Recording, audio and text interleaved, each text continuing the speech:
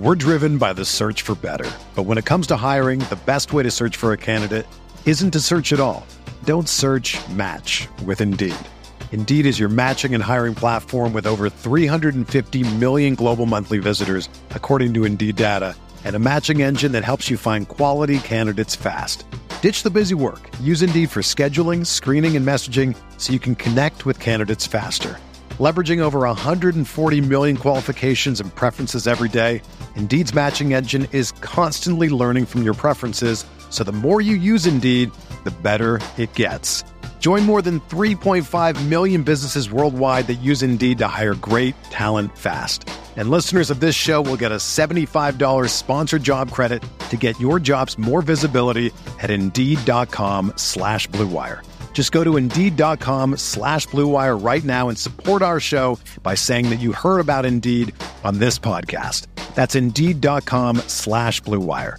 Terms and conditions apply. Need to hire? You need Indeed.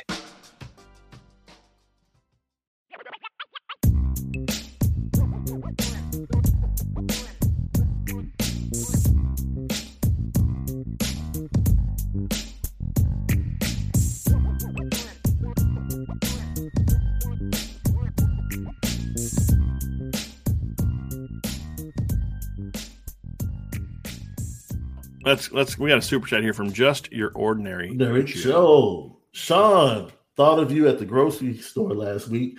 Couldn't resist grabbing a box of Crunch Berries, but it's cool. I also threw in a box of Special K. That's I gotta know this one, Sean. What's this about? Joe, I was telling everyone that I love Crunch Berries and I love Fruit Loops, right? And for a short time when my father was sick, we stayed with my parents to make sure we helped in taking care of him. Mm-hmm. And my parents are strictly Special K, Cheerios. Like, this is the healthiest pantry you'll see when it comes to cereals. And this Special K strawberry with real strawberries, I fell in love with it during this time.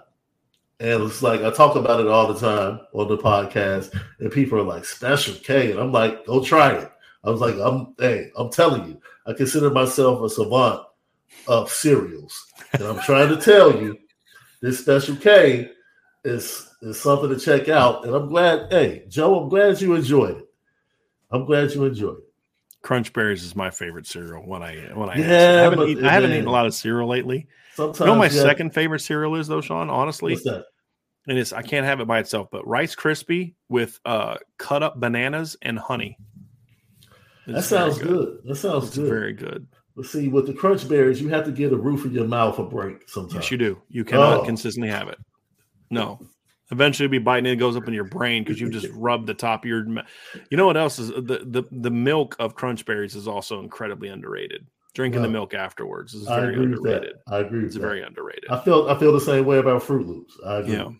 Yeah. See, I don't like Fruit Loops all that much, but the milk of Fruit Loops is to me better than the actual Fruit Loops. So yeah, Angela likes Fruit Loops. I should start doing something with her where she eats the Fruit Loops and I'll drink the milk. Yes. There you go.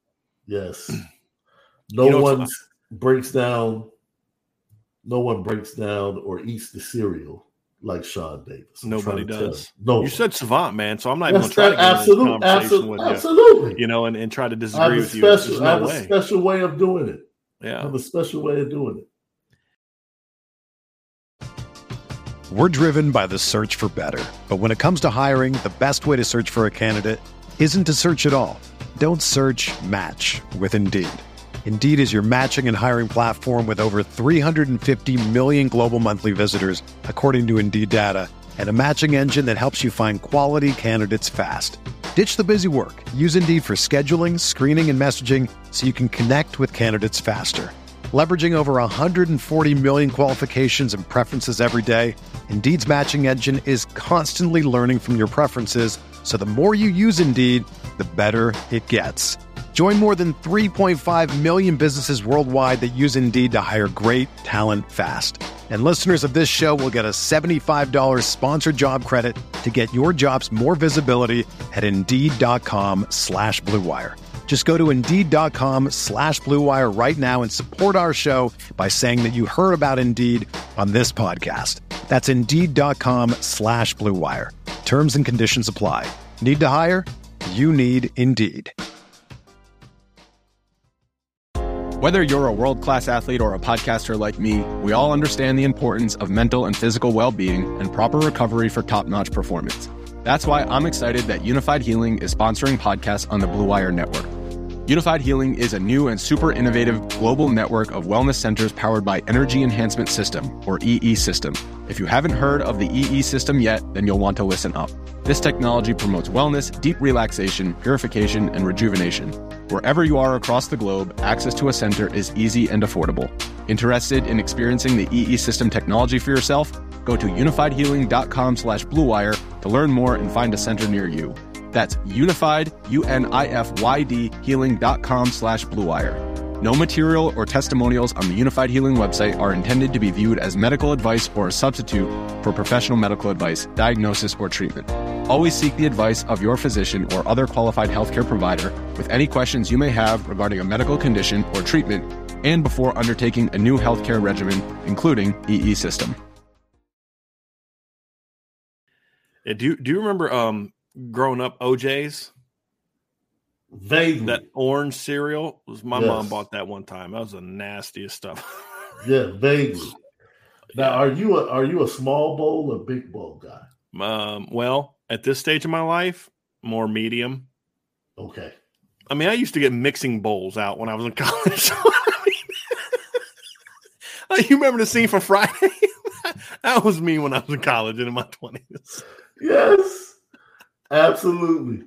Absolutely. Hey, when you grow up with three boys, because man, cereal box, let's say a large cereal box might be 7-8 servings. Because we had three boys and we had nice sized bowls. So that's we're hitting mom up and like Wednesday, like, yeah, we need some more cereal. Yeah. Because it didn't last.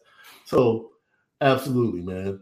Yeah, with three boys, I bet you guys went through cereal real fast. But no, I was definitely getting, I guess I never got a bowl quite that big, right? But like my mom had this brown bowl that was like this, and that's what I would have cereal in. So yeah, when I was in high school and when I'd visit during the summer, or I'd come home for summer when I was at college, my mom had to make sure that she was stocked up on cereals. Yeah. There's no doubt. Yeah. And she would do that even when I was an adult, and I'm coming home to visit next week. She would always make sure she had Crunch Berries, and Raisin Bran, because I used to love Raisin Bran, but I had to put sugar on Raisin Bran, and I'm trying not to eat as much sugar anymore. I can't tell you last time I've actually added sugar to something, like that. So I can't really eat Raisin, because I can't just eat Raisin Bran by itself. I just don't like it enough by itself. Gotcha. But you get Raisin Bran where you put enough sugar in there to kind of get it sweet, get the milk sweet. I really like that. Yeah, but I don't really do that anymore. That's why I like Rice Krispies, because like when I was a kid, I'd put sugar on Rice Krispies because they just don't have a ton of flavor by themselves. Yeah.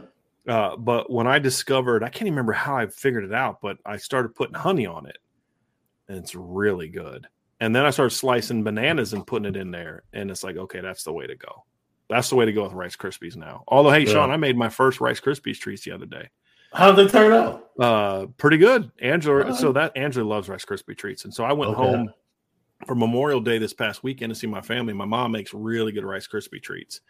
And so I was supposed to bring some home, and I forgot. And my mom said they weren't good anyway. I guess something happened, the pan or whatever, that she didn't think they were good. My mom's a little bit perfectionist. Things that she doesn't think turn out good, everybody else loves. You know what I mean? Right. But so I forgot. So Ange was like, man, I felt really bad. So and she kept dropping hints about, man, this recipe is really easy. I'm like, okay, then go do it. It should be no problem. But you could tell she wanted somebody else to make it. It's sometimes you love something, and it's like it's better when somebody else makes it for you. I didn't realize how easy they were. It was pretty easy. Yeah. So I was like, man, this isn't good that she now knows how to make them. But let me ask you this: your 5 favorite cereals. You can only have 5 cereals the rest of your life. What would they be? Oh, you can rotate them. So I'll start giving you mine as you think about it. Obviously, Crunch Berries, Cocoa Puffs, because I got to mix in the chocolate one every now and then. Fruity Pebbles, I'd go Rice Krispies because I can put sugar and honey on it. And then number 5 is Apple Jacks. Would be mine. I'm torn between Apple Jacks and Corn Pops because I really like Corn Pops too, or Pops, I guess is what they're called. Those would be my 5. Those are my 5s. Okay, I'm going to start out with, of course, Crunch Berries, without a doubt. I'm going to put Honey Nut Cheerios on there. Okay. I like me a good Honey Nut Cheerio. Heart healthy, they say. Yes. As much as I've grown, as much as I've learned to love and I have learned to love it, the Special K, I would not put it in my top 5 that I would have to eat for the rest of my life. So I'm going to go Fruit Loops, Crunch Berries, Honey Nut Cheerios. Apple Jacks I was really never a big fan of. Cinnamon Toast Crunch would have to make the top 5. Also good milk. Very good milk. And because I loved it so much as a kid, Trix. I couldn't do Trix. I didn't like Trix. I loved Trix as a kid. Yeah. Trix are for kids. Yeah. So I'll throw one of my favorite childhood memories in there. Frosted Flakes would be a very close runner-up for me. I do like Frosted Flakes too. Somebody said honeycombs. I haven't had honeycombs in a while, but I liked honeycombs. And the honeycombs aren't as rough on your top of your mouth as like some of the others are either. It's weird. Honey Smacks for a while were okay. Yeah. They were like a second, third option for me, but I like Honey Smacks. You know, I think the other brand version of what would be Golden Crisps, I think are better than Honey Smacks. Was that the one you can't get enough Super Golden Crisps? Yeah, it's got the crunch with punch, and it has. I never had those. Yeah, I never had those. Those are a better version of what you just said, Honey Smacks. Okay. Better version of that, in my opinion. Okay. Yeah. Also, because I had a thing about I don't like buying generic stuff. It's just I'm fine with it now, but there's a reason for it that has to do with stuff. Yeah. But I remember the first time my mom bought the generic version of Honey Smacks Golden Crisps. Yeah, I'm not eating this crap. This is generic. Like, I hate being poor. And then I'm like, oh, these are legit. Right. Like, they're really good. Right. They're the best version of that particular cereal is the generic version. Yeah. To be honest with you, I was like, okay, I take it back. All the mean things I said about us getting generic cereal, Mom. Sorry. These are legit. Keep buying them. And they come in such bigger bags. That's what also is great about it, because there's more. So yeah. It's funny. I don't see anybody in the chat, and we haven't mentioned it. I don't see anybody talking about Lucky Charms. I like Lucky Charms, but they're not. I like them, but they're not. I don't love them. I think it's a cereal that everybody likes, but nobody loves. Well, my wife loves them. Maybe it's I don't know. Maybe it's a female thing. I don't know. But yeah, it's interesting. Nobody said that one yet. Nobody missed that. Nobody said that one. Yeah, you're right. Somebody said Cinnamon Life. I liked. I remember Cinnamon Life. I liked Cinnamon Life. I liked that one for sure. Yep. Somebody's Jay Wick, and I think this is kind of Lucky Charms. It's like two comments that I think kind of describe Lucky Charms. He says, Lucky Charms for the marshmallows, the cereal part sucks. And I would agree with that. Because and then Father David Penny said, after one bowl of Lucky Charms, your gut is killing you. That's probably one of the things that I would say is part of it for me. Yeah. I always feel weird after you eat Lucky Charms. I'm like, what's in these things? But it is funny because, like here, I'll ask you, Mr. Cereal Savant, do you just eat your cereal all together, like Crunch Berries and stuff like that? Because I'll eat out the barrels first, and then eat out the berries last. Now, okay, this is how I'm not weird. I'm just telling you, I do things differently. Mm-hmm. There are certain cereals. When you got to lead with "I'm not weird," not weird. I'm not weird. It's gonna be good. I'm not weird. Do you remember the old school thermos? They used to be part of the old school lunch pails. Oh yeah, my dad had one of those. Yeah, right. One of my favorite things to do was to put a little milk in there and then put the rest cereal and just mash it up, and I would actually kind of drink it. as a cereal. I was the first one to really do a cereal smoothie back in the day. Yeah. You're not weird. Okay. That's weird. But that's weird. But I You're not also weird. see, I will eat a bowl of cereal, no milk. And I see certain cereals, I would sit there. I've sat there with like a bowl of Honey Nut Cheerios. Yeah. When we didn't have milk, yeah. We had milk, but I just prefer like if I was doing it with a snack and just wanted to eat it. You know what? If I'm at a hotel and I'm going to grab a bowl, like a box of cereal to just take with me stuck on the road. Yeah. You know the cereal I would always go to? It was Fruit Loops. Fruit Loops I actually like without milk. Like as a little snack, you're having a couple at a time. I'll eat Fruit Loops that way. Some cereals I don't mind doing that with. Some cereals I just need milk, right? Like some. I understand that. Like, I understand that. I could eat Crunch Berries without milk. I could eat Fruit Loops without milk. Here's the test. Here's the true Frosted test. Mini Wheats without milk. Here's the true test. Do you eat cereal with the box next to you, or do you actually put it back up before you start eating? Depends on which part of my life you're talking about. Now I pour it, put milk in, and put the box away. Okay, so you've been domesticated then. Well, it's because the things on the back aren't as fun to read anymore as when I was a kid, and it's also to help prevent me from just eating the third and the fourth bowl.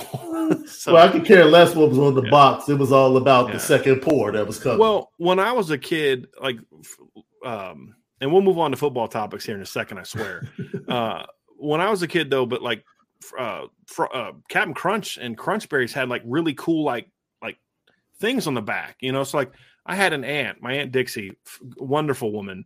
She had 3 daughters, all older than me, and my Uncle Marty had daughters, and my mom, my other sibling, is a daughter, and my Uncle Larry had 3 boys, but they were not around as much. So like the 3 families that we were around a lot, I was the only boy. And so she was like she taught me how to spell my own name. You know, when my mom was working and hanging out with her, she taught me how to spell things and different things like that.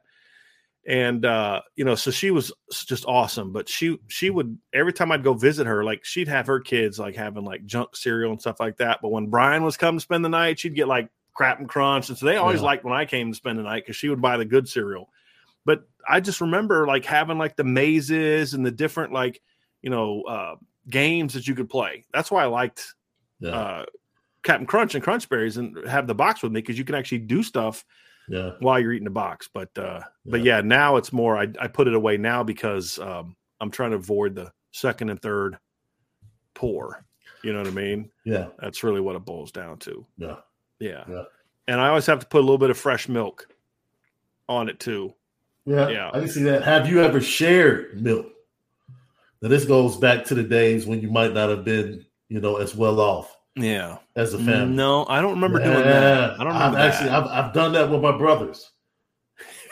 You better put some water on. You come in. No, you come in, and they actually use the last of the milk for their bowl of cereal, and you tell your mom, and your mom is like, "Yo, you use whatever milk is left over." We never had that. We've done it. We had OJ one time. They tried to convince us that it's good with having OJ on it because we didn't have any milk. Wow. But I just thought of that scene in Friday where he's like, what are you doing? Throwing this away. Why? We ain't got no milk. You better put some water on it. Put water in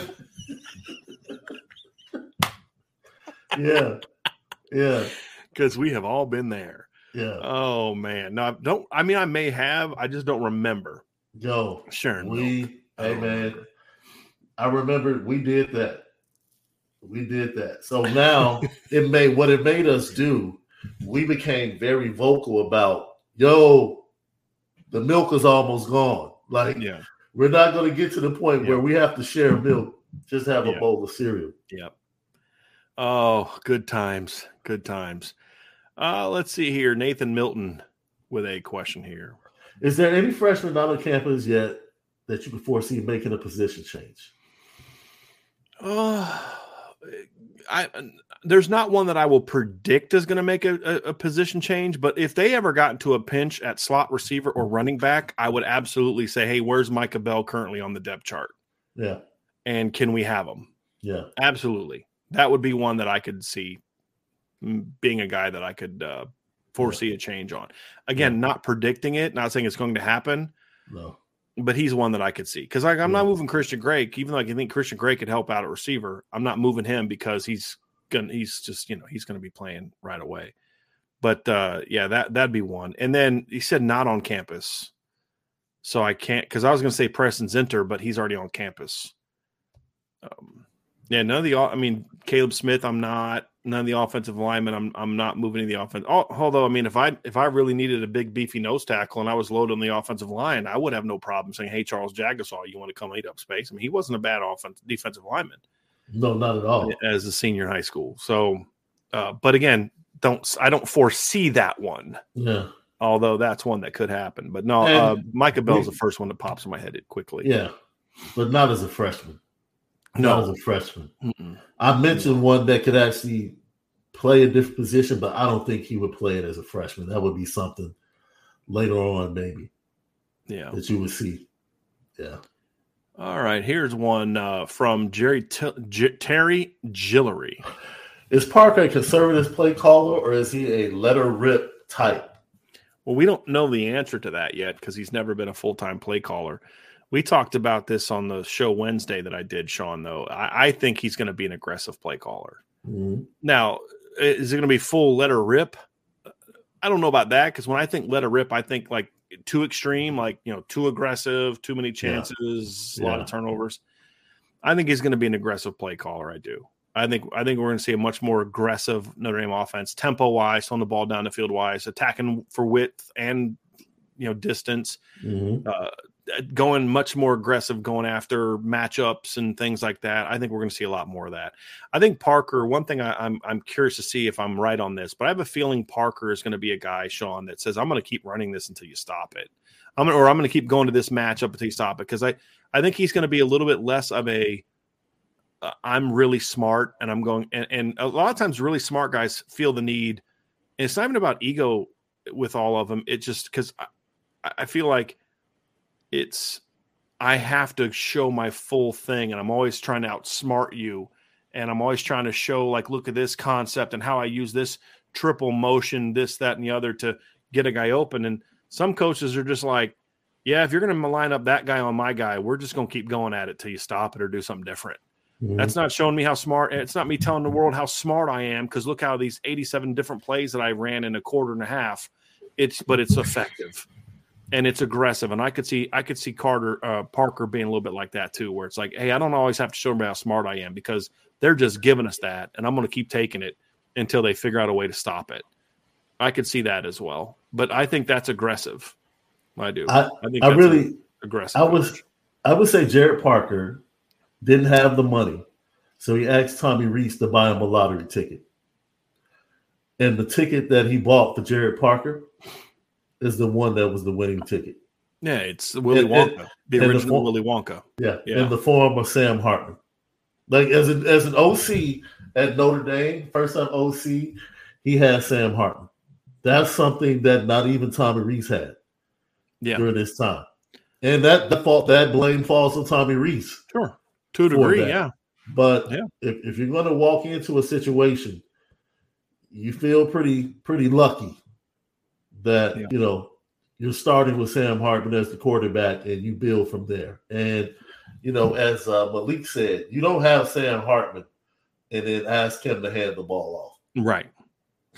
Right. So that there's two mistakes you make with Sam Hartman. Asking him to carry the team the same way he did at Wake Forest, where all the pressure's on him. Absolutely. And then you bring him in here to run the offense you ran with Ian Book in 2020. Right. You don't do either one of those things. Or the offense you ran last year with Drew Pine. You don't do either one of those things. You let him be aggressive, but then use the stuff around him so he doesn't have to do it all by himself. And that's why that's one of the reasons I'm so optimistic about this team. Yeah. So I would say he is more of a let her rip or more of a, let's do what works best for us. And we're going to be aggressive doing it. Yes. Yeah. But being aggressive doesn't mean I'm not going to run the ball 12 times in a row if you can't stop it. I mean, that's smart coaching. Like literally we just ran the ball right down their throat because they kept, playing us this way and we're just going to keep handing the ball off. Yeah. I mean, that's that can happen sometimes when you're an RPO heavy team. Yeah. Is they just keep playing to stop the RPO and we just kept running it 6 yards, 8 yards, 12 yards, 7 yards. I mean, we just ran that sucker right down your throat. Mm-hmm. That's good, but that's aggressive. I mean, to me, aggressive doesn't mean you're dropping back and throwing it 50 yards every time. No. It means you're looking to attack. You're looking to figure out ways to create big play opportunities all the time. And sometimes that requires setting things up. Sometimes that requires just doing certain things and say, hey, we're gonna try to just get this ISO. Sometimes it means we're going to come out early in the first quarter and we're going to show 12, 13 personnel and run it at them because they tend to overreact to this. But what I'm really trying to do is set up this big play opportunity at the end of the first series or in my second series or something like that. That's all part of the gamesmanship of being a coordinator and a play caller. That's honestly some of the more fun. Like, I'm going to do these 3 things because I know once I do those 3 things, they're going to overreact and do this, and I'm going to hit them with this. I mean, that's some of my favorite memories as a coach are doing things like that. Like, I think I've shared this before. One of my funnest memories and funniest memories of coaching was we were playing Iona College, and they were starting a little bit of a comeback. We're at the 3rd and goal, 6-yard line. Head coach goes down the list of coaches. He would always get to me last. Hey, what do you think we should do here? Oh, our quarterback. So we should throw a fade to Michael. And of course, everybody, throw a fade to Michael. Michael's our best receiver. He was a stud. Mm-hmm. And so coach gets to me and he goes, well, Driscoll, I assume you think we should run. I said, what do you think we should run? I said, I think we should want to run a draw. It was why? It's because everybody in the stadium clearly thinks we should throw a fade to Michael. We ran a draw and just walked into the end zone, right? Yeah, I mean, that's part of the gamesmanship of it, right? Is what do they think I'm going to run here? Yeah. What are their tendencies saying? Well, when we get in the red zone, I mean, Michael had 51 catches and 14 touchdowns. We threw him a lot in the red zone. Well, they knew that. And we were going to come out and use that against them. And that's part of the fun of calling plays and designing offenses is some of that gamesmanship. But sometimes you just got to say, hey, this isn't about how smart I am. They literally cannot stop this. And we're just going to keep going at it and bury this team. And I'd like to see a little bit of that. Because wasn't it frustrating at times over the years, Sean, where it's like something would work and then like we just wouldn't see it again? Wouldn't see it again. This isn't just Tommy. This was true under Chip. This was true under at Denbrock at times as well, where it's like, dude, you guys killed him with that. And then why did you go away from it? It's like, and we've seen on defense too, like I'll never understand Diaco was killing Florida State in 2011. And then just in the second half, just decided to stop being aggressive because I don't know if he like convinced himself they were going to make an adjustment that they never made or what, but that stuff kills me, man. That stuff really kills me. Sometimes you can fool yourself as a coach, right? Yeah. You can talk yourself, and the great coaches will, like you said, man, they force you to stop it. They force you to adjust, right? Because if you adjust, I already have the counter ready. So I'm waiting for you to adjust because I'm setting you up for the counter. Mm-hmm. And that's something that I think Notre Dame has an advantage, especially against Ohio State with it being an early game. Man, I hope so. That Ohio State really – Notre Dame doesn't have to show much, in my opinion, early on film to beat the teams that they're playing early. So by the time they get to Ohio State walks in not knowing what. Notre Dame could literally go into Navy, Tennessee State, and run the ball down their throat, dominate physically, and win going away. And then come out 3-4 wide against Ohio State like, got you. Because what you want to do against Ohio State is jump out early on them. You want their quarterback to have to feel the pressure. Or vice versa, Sean. Yes. You just come out and you're throwing the ball all over the yard on Navy and just ripping them up. And then you come out your first series against Ohio State and they've been playing nickel all week. And you just come out 13 personnel and run it in the face. And then come out the next series and you're back in 11 personnel and you're going tempo. Mm-hmm. I mean, that's the stuff I want to see. I really do. I really do. Terry Gillery, do you think Angeli starting is really the most realistic scenario next season? I don't believe Freeman is going to settle for Angeli when he has Minchie and Carr, who are both more talented. Well, I don't think it's the most realistic scenario, and I don't think that we've ever portrayed it as the most realistic scenario. I think one of two things is going to happen. Kenny Minchie proves himself to be that dude this year, or they go to the portal. Now, Angeli could show himself to be that guy too. I don't see that in him. He could prove me wrong, and I hope he does. I really do. He seems like a great kid. I've never seen that in him. And look, as much as I like a kid, I can't lie about what my eyes tell me just because I like a kid, and I just have never seen that with him. Not on high school film, not on camp film, not in the spring game, not in practices. Like, it's a nice, solid player. Now, if he makes a jump, sure, he could be that guy. I just think right now, do I think it's really the most realistic scenario? No, I don't think so. And I don't know that we've ever really portrayed it that we think that. I don't think that's the most realistic option. Yeah. At this point in time. Someone asked me recently, like, Angeli has looked good in both spring games. And, why are you so hard on him? Like, what makes you think he can't be that guy? And I'm like, the drills I watched this spring. Just high school film. I mean, it's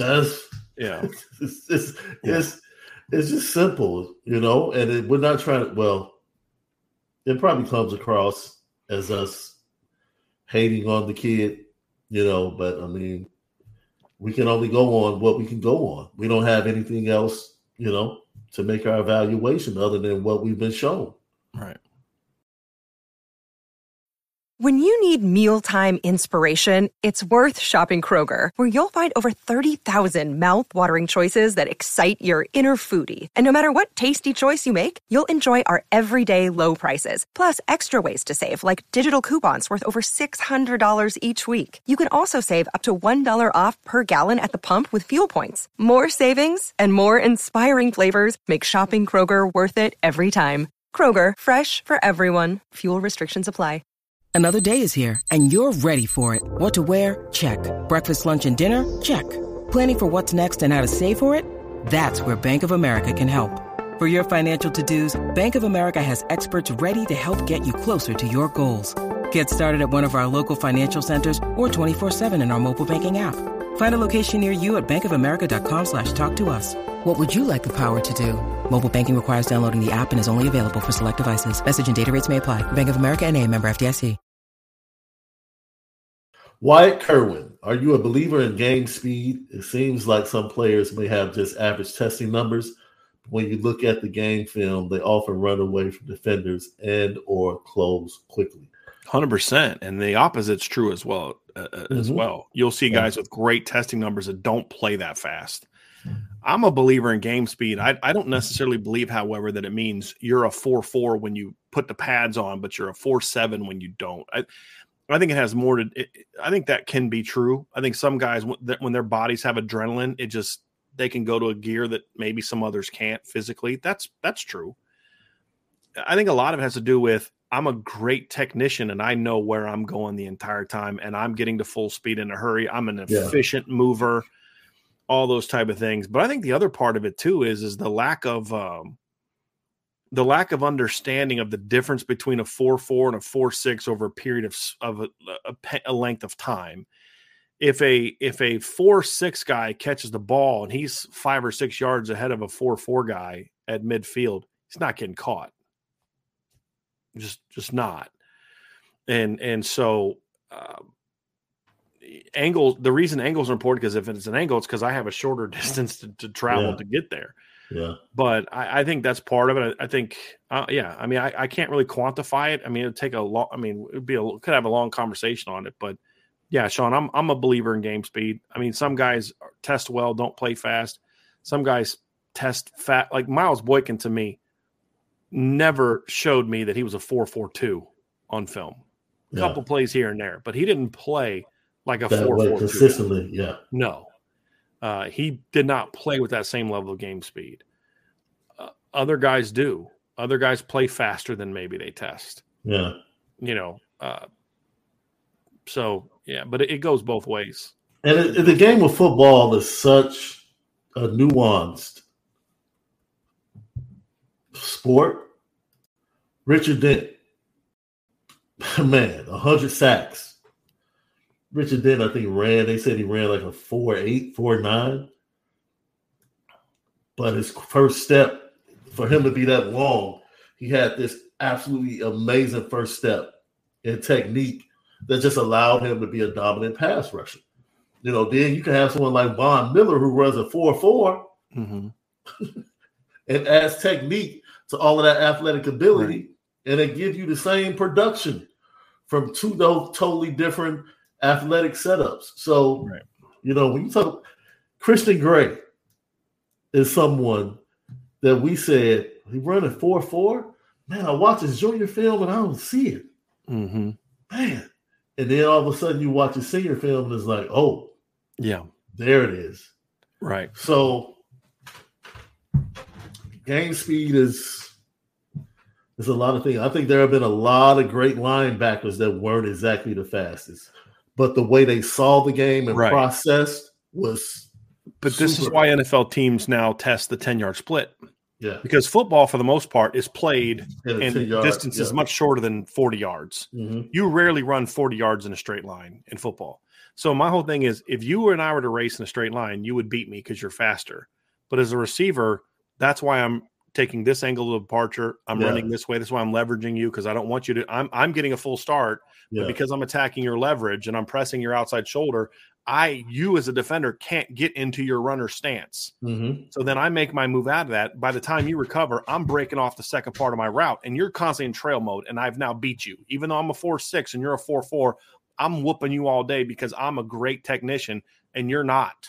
Yeah. I'm whooping you all day, right? And so, I mean, like you said, but it's receivers, even receivers who run further than anyone in a straight line. I mean, or at least vertically, they rarely just go in a straight line. I mean, there's working in and out, and and can you make a move and then accelerate out of that with the same speed? Some guys are fast in a straight line, but when they have to plant and cut, it takes them another 3-4 steps, which is why you'll see some guys, and you see this all the time. If you ever watch the Olympics, it's not always the guy with the best start that wins. It's often not the best guy, because over the course of 100 meters, eventually the fastest guy is going to even out because he's a great finisher or whatever. But I've seen sprints where Usain Bolt got out of the blocks 6th, 7th, through the first maybe 20 meters, and then just is torching everybody by the end. Right. Yeah. Now, that's just me. He just got a bad start. There's also times where he gets out of the blocks great. I'm not saying I'm just making the point. But eventually, over 100 meters, the faster guy is going to eventually win. Right. In football, that's not the case. If I get a better start than you, and I'm a 4.4 and you're a 4.5, or I'm a 4.5 and you're a 4.4, I beat you off the blocks, you're not catching me. If there's a stumble, and that's what moves and technique are for, Sean. I mean, you talk about a guy like Nolan Smith goes out there and runs a 4.3. Guy never had more than 3.5 sacks in a single season. So. And then he'll get drafted ahead of Isaiah Foskey, who ran a 4.5 something, but had 11 sacks each of the last two. I mean, Isaiah Foskey had almost as many sacks in his – actually, let me look this up real quick. What were Nolan Smith's stats? I think let me just look this up before I make the statement. Yeah, I'm correct. He had almost as many sacks as a senior and as a junior, pick either one of the years, as Nolan Smith had in 4 years. Nolan Smith in his career, he played, 20, 31, 38 games, and he had 12.5 sacks, 20 tackles for loss. Yeah. Isaiah Foskey did that in 12 games this year. But people are going to look at the speed and the traits and the athleticism and the fact he's at Georgia and say, I'm taking that guy. And the coaches and the scouts, their preferences.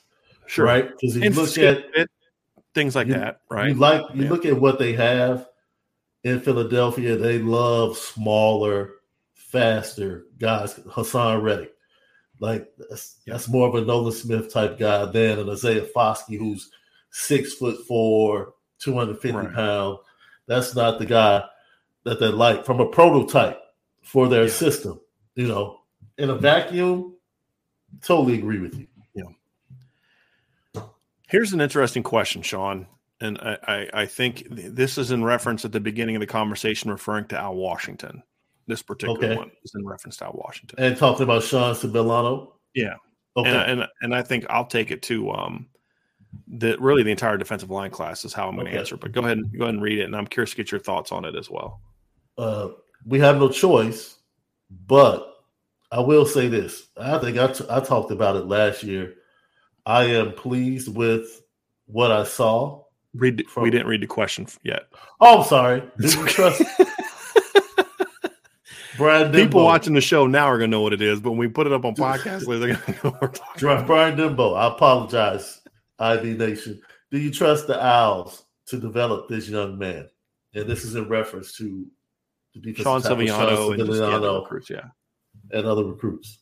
Look, yes, I would say, for the reason that I'm hopeful, and I don't have any other choice. Those are the guys that we're rocking with. So, yes, I'm going to say yes. But then I will say that I have seen certain individuals where I've seen improvement, and then I've seen certain individuals where I feel like, this kid should be a little bit further along. What's going on, right? And sometimes as fans, we put so much on coaches, as we should. Right. And then we have to realize, as I said earlier in the show, look, it's on these kids. Like, these kids have a lot of accountability for who they become as players.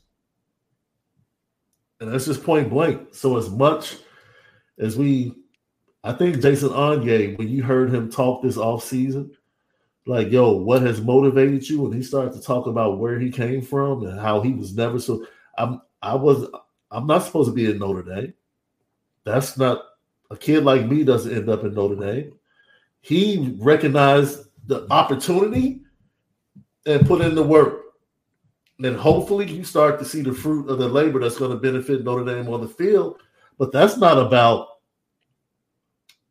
just about him as much as it is about the coaches. It's got to be both. Developing him. Absolutely. So, I've seen some people develop under some of the worst coaches. Well, I mean, Brian Van Gorder was a terrible coach. He coached the Litnikoff Award winner. Yeah. You know what I mean? Like, okay. So, yeah. Sean, my answer to the question is I don't know at this point in time, but I'm cautiously optimistic. Yeah. And not just because we have to be. I mean, that's not how I'm not disagreeing with you, Sean. I'm saying, like, I'm just looking at it differently. Mm-hmm. And for me, it's more of look, we've talked about this. We hinted about it during the season, and we've kind of come out and talked about it now. There was not a lot of leadership amongst the older players on the defensive line last year. Just wasn't. Right. And I think that proved detrimental to Al Washington, whether he is or is not a good coach, to really be able to show it, even if he is. And so I think that depending on who you talk to, you're going to get a different opinion on what the players think of them. And I'll just say that the opinion of the older players is a whole lot different than the opinion of the younger players. And a lot of that has to do with the older players. It's like when you leave, well, hey, this coach did it this way, it worked, et cetera, et cetera, et cetera. Why I'm cautiously optimistic, Sean, is I saw a lot of improvement from a lot of kids this spring.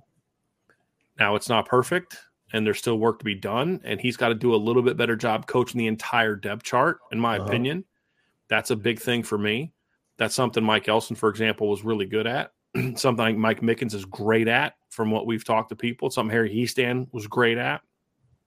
Something Al Washington needs to make sure he does. Yeah. But I think that there's a lot more buy-in now. And I'll say this as a coach. I don't care how smart of a coach you are. If you don't get buy-in, you're not going to get a kid to where he needs to be. 100%. You're not going to get a kid to where he needs to be. And I've shared stories of that from my coaching career. But I think there's more buy-in. And we saw a number of players making fundamental and technical improvements in the spring. Onye, Rubio, even Howard Cross had a couple new things that I saw this spring. Mm-hmm. So to me, there's some guys that aren't, but usually, Sean, my motto has always been, if most of a unit is doing well, but there's a couple or one or two that aren't, that makes me think that that's more about those kids than it is the coach. When you get worried about a coach is when you're seeing consistent problems across the board. And inconsistency across the board. That's why I was so hard on the linebacking core last year, because you'd see the same mental mistakes consistently in all three positions. Yeah. And you say, well, the players aren't athletic. Well, they don't know what they're doing. And that goes back to the speed thing. Part of being able to play fast is being part of a system that allows you to not have to think a whole lot. It's been prepared. You've been coached where when the ball snap, I know exactly what I'm doing depending on what I see. And so I'm just reacting. I'm not thinking. When you think, you're slow. That's just the reality of it. You got to read and react and go. Yeah.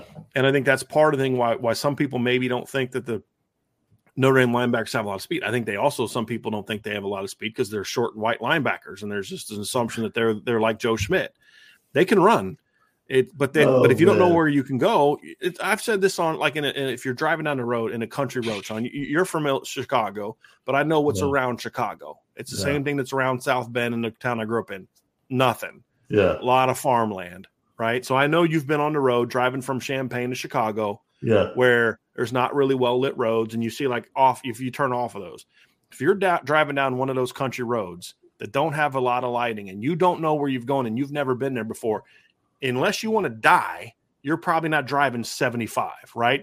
You've got two hands on the wheel. You're not sure where you're going. You're locked in ahead of you to see where, because there's a lot of but if you know where, if that's where your best friend lives and you've driven there 100 times, you're cruising.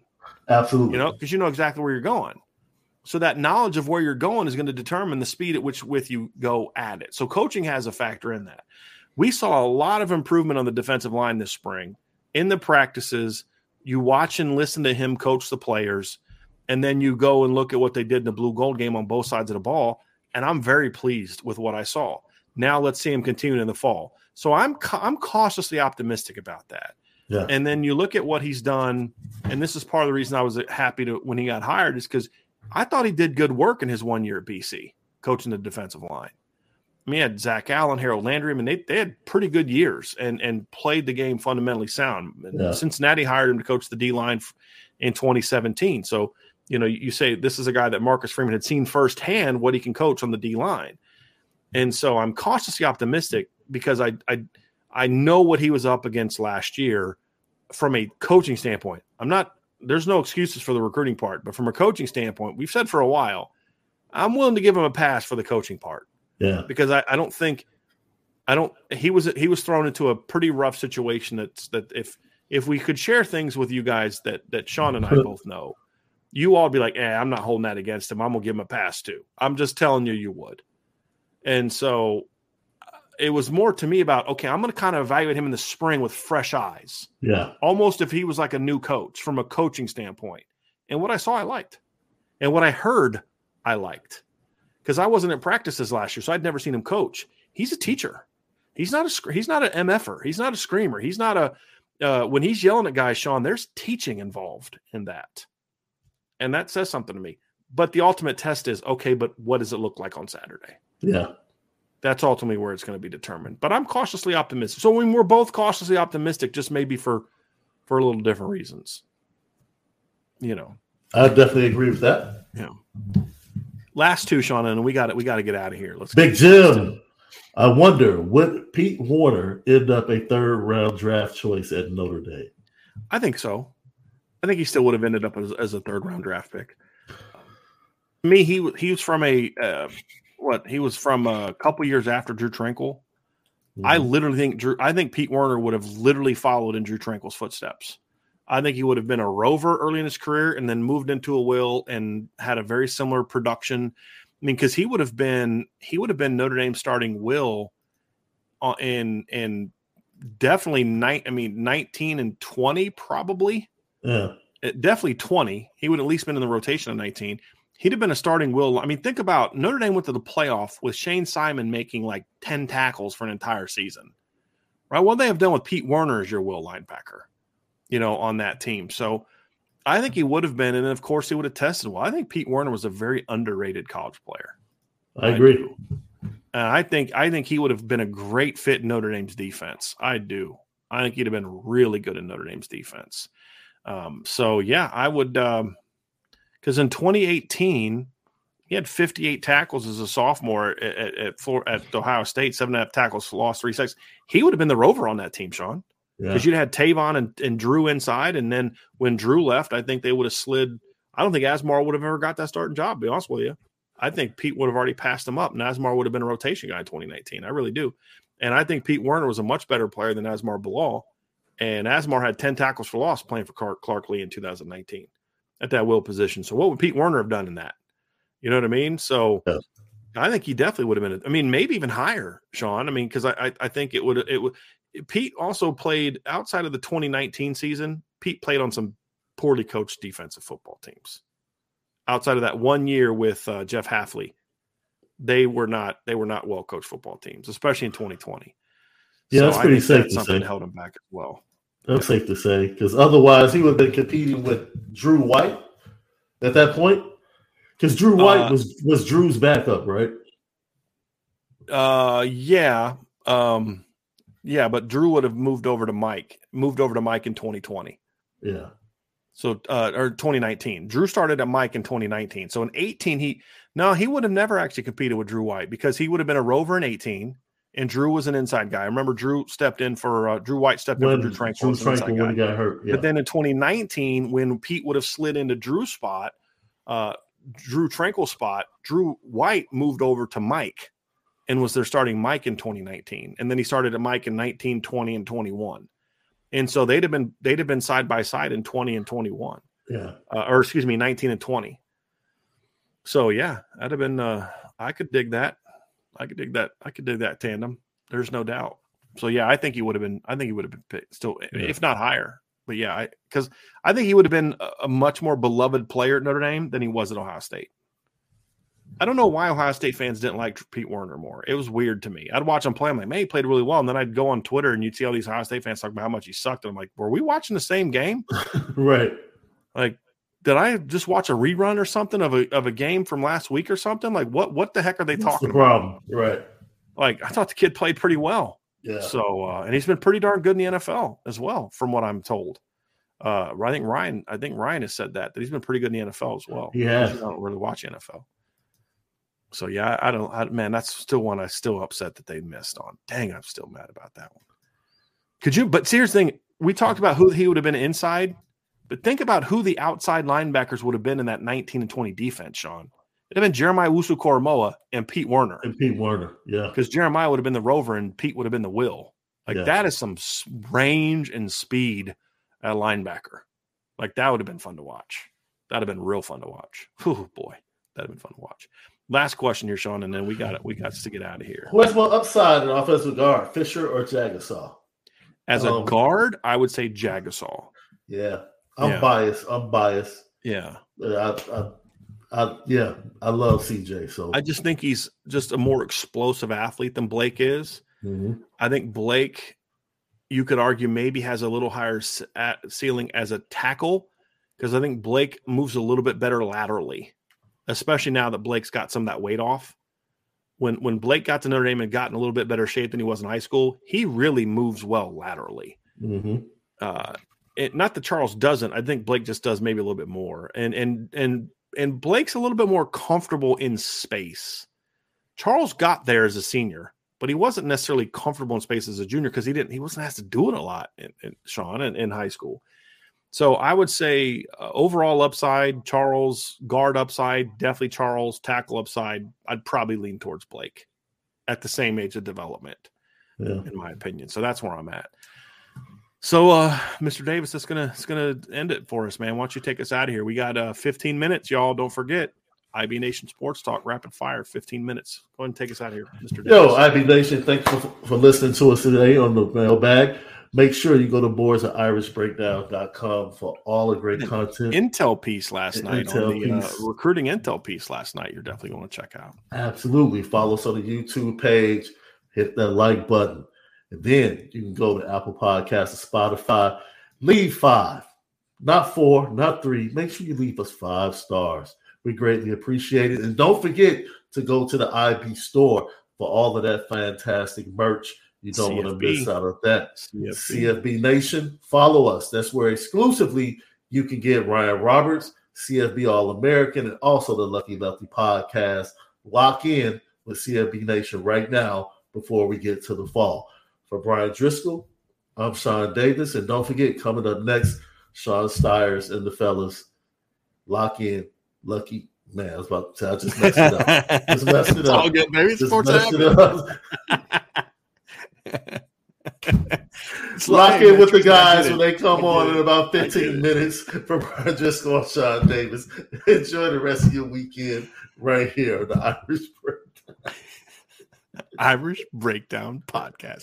Yeah, I got my thing too, right? So I get it, man. Trust me. I get you. Have a great weekend, everybody. Absolutely.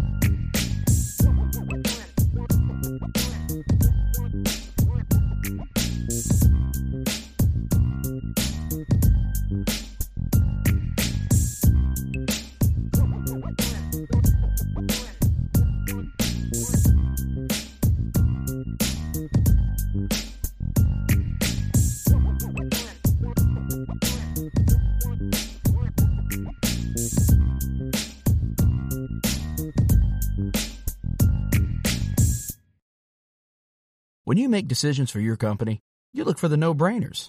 And if you have a lot of mailing to do, Stamps.com is the ultimate no-brainer. Mail checks, invoices, documents, and everything you need to keep your business running. Get rates up to 89% off USPS and UPS. And with the mobile app, you can take care of mailing on the go. Make the same no-brainer decisions as over 1 million other businesses with Stamps.com. Sign up at Stamps.com with code PROGRAM for a special offer. That's Stamps.com, code PROGRAM.